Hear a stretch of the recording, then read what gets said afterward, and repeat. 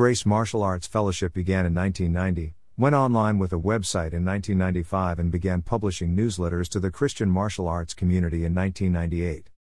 Because of the quality of information found in those early newsletter articles and the fact they are no longer available online, we've decided to republish many of them in the coming weeks and months.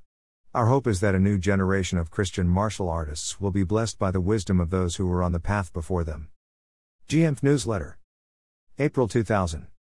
Welcome to the GMF Newsletter. We pray it will encourage you in your martial arts and outreach for Christ. Thoughts from the Master. Greater than beware ye of the leaven of the Pharisees, which is hypocrisy. For there is nothing covered, that shall not be revealed, neither hid, that shall not be known.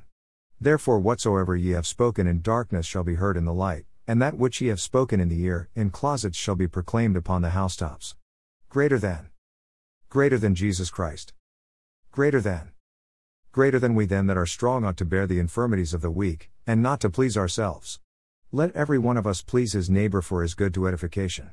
For even Christ pleased not himself, but, as it is written, the reproaches of them that reproached thee fell on me. Greater than. Greater than the Apostle Paul. Wisdom Notes.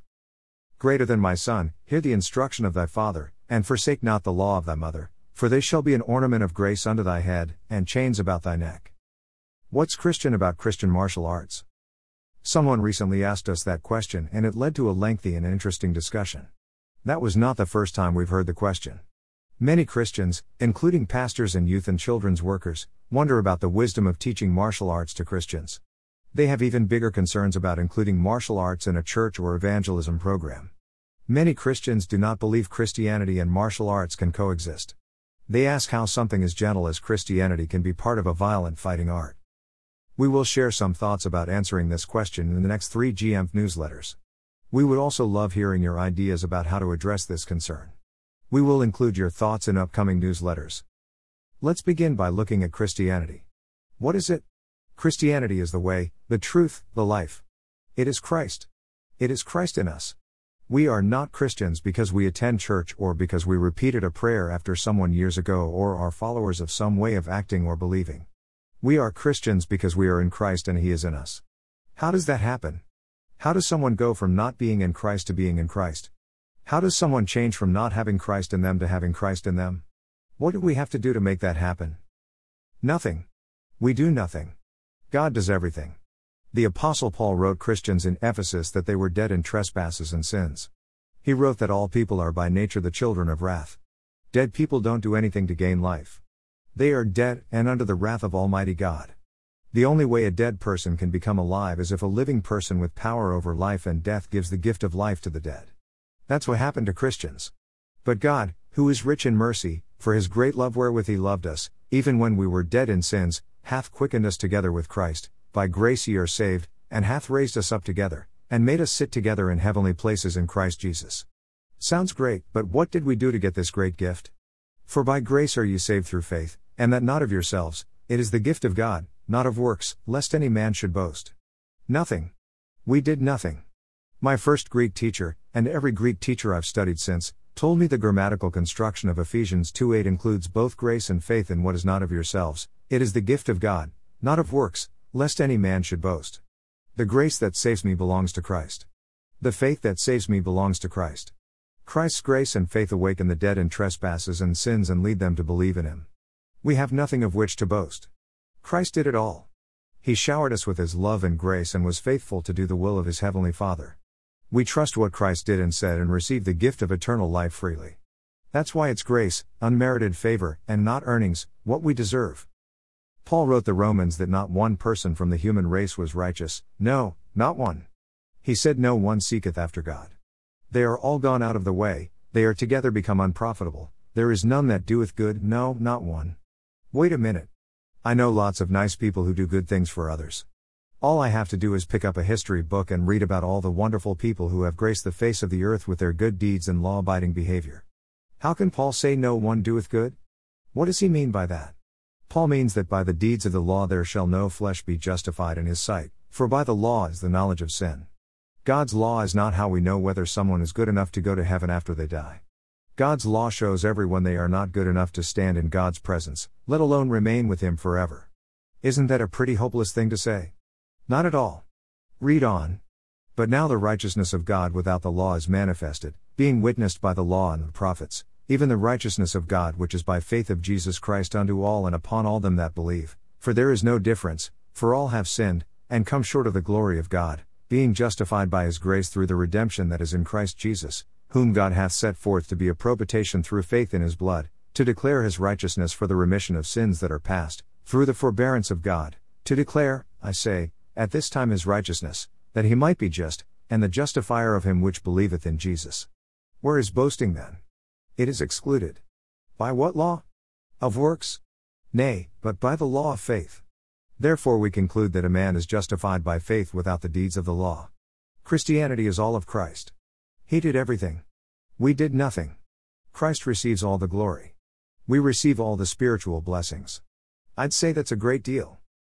Even though we did nothing to deserve or earn salvation, God gave it to us freely.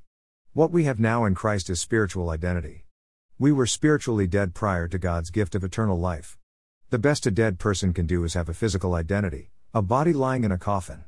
They have a name, an address, a history, but they have no real identity because they are dead. They have a tombstone identity, but no living identity. Paul visited Athens, Greece centuries ago and came across a group of people who were searching for their true identity through philosophy, learning and knowledge of the world. They were constantly looking for some new idea because they had found no identity, no satisfaction in anything they had heard before. Paul addressed those gathered at the famed Mars Hill and said this about Christ Jesus, for in him we live, and move, and have our being. That is the primary essence of Christianity. It is all about the person of Jesus Christ. Everything else surrounding our relationship to Christ is secondary. That includes what we do for him. Our identity is not in what we do, but in who we are in Christ. Luke, the great Christian historian, gave us a beautiful picture of that truth in the story of Jesus, Martha and her sister Mary. Jesus visited the sisters in their home. Martha was very busy serving Christ and others with him, but Martha was cumbered about with much serving. Mary sat at Christ's feet and listened to him speak, heard his word. Martha finally had enough of her sister's inattention to the details of serving Christ and other guests and complained, Lord, dost thou not care that my sister hath left me to serve alone? Bid her therefore that she help me. And Jesus answered and said unto her, Martha, Martha, thou art careful and troubled about many things, but one thing is needful, and Mary hath chosen that good part, which shall not be taken away from her.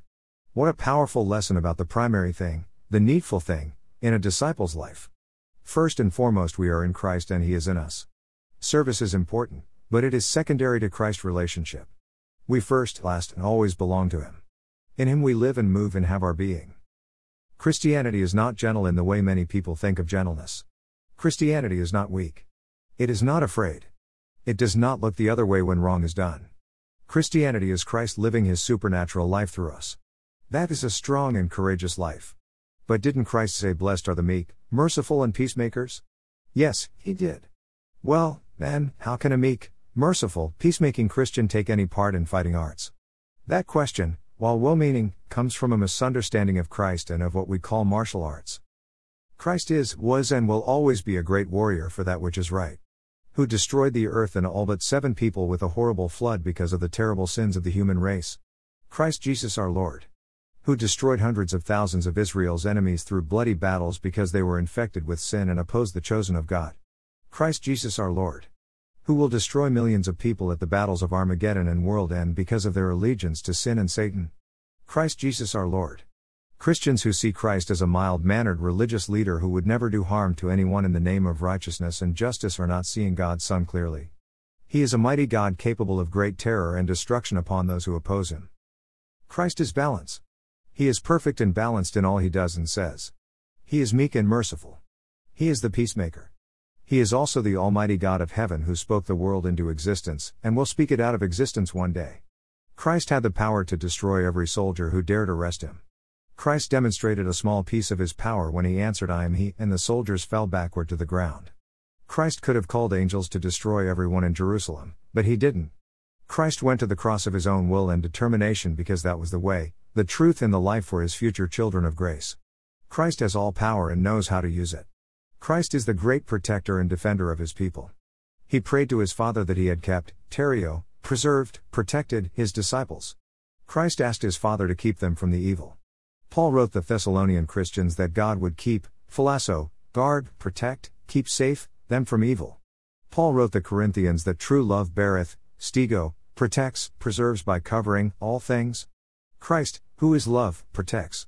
He also defends. Isaiah wrote that God would send Israel a Savior and a great one, real defender, and he shall deliver them. The Old Testament teaches us that Christ defends his people and the cause of the fatherless and widows. Christ's nature is to protect and defend the weak and needy. He has used many ingenious methods in doing that through the millennia, but his nature is unchanged.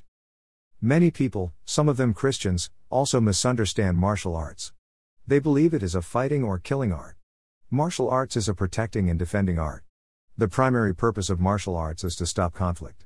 The spirit of a martial artist is to stop conflict and defend those unable to defend themselves. Soldiers and police exist in society to protect and defend the innocent. Most soldiers and police officers hope they never have to use their skills to injure or kill another human being. They learn many ways to stop conflict without hurting people. Martial artists do the same thing. We train in a variety of defensive skills. So why do some Christians have a problem with Christian martial artists when they don't have a problem with Christian police officers or soldiers? Many Christians have told us it's because of the Eastern influence on martial arts. Others have said it's because of the emphasis martial arts has on teaching maiming and killing techniques. Whatever the reason, some Christians think we're wrong in what we do to practice, teach and train others in the martial arts. How do we respond? What do we learn from these concerns? Next month, Defending Like Christ. Join our Grace Martial Arts Facebook community. Grace Martial Arts, copyright 1990 to 2018.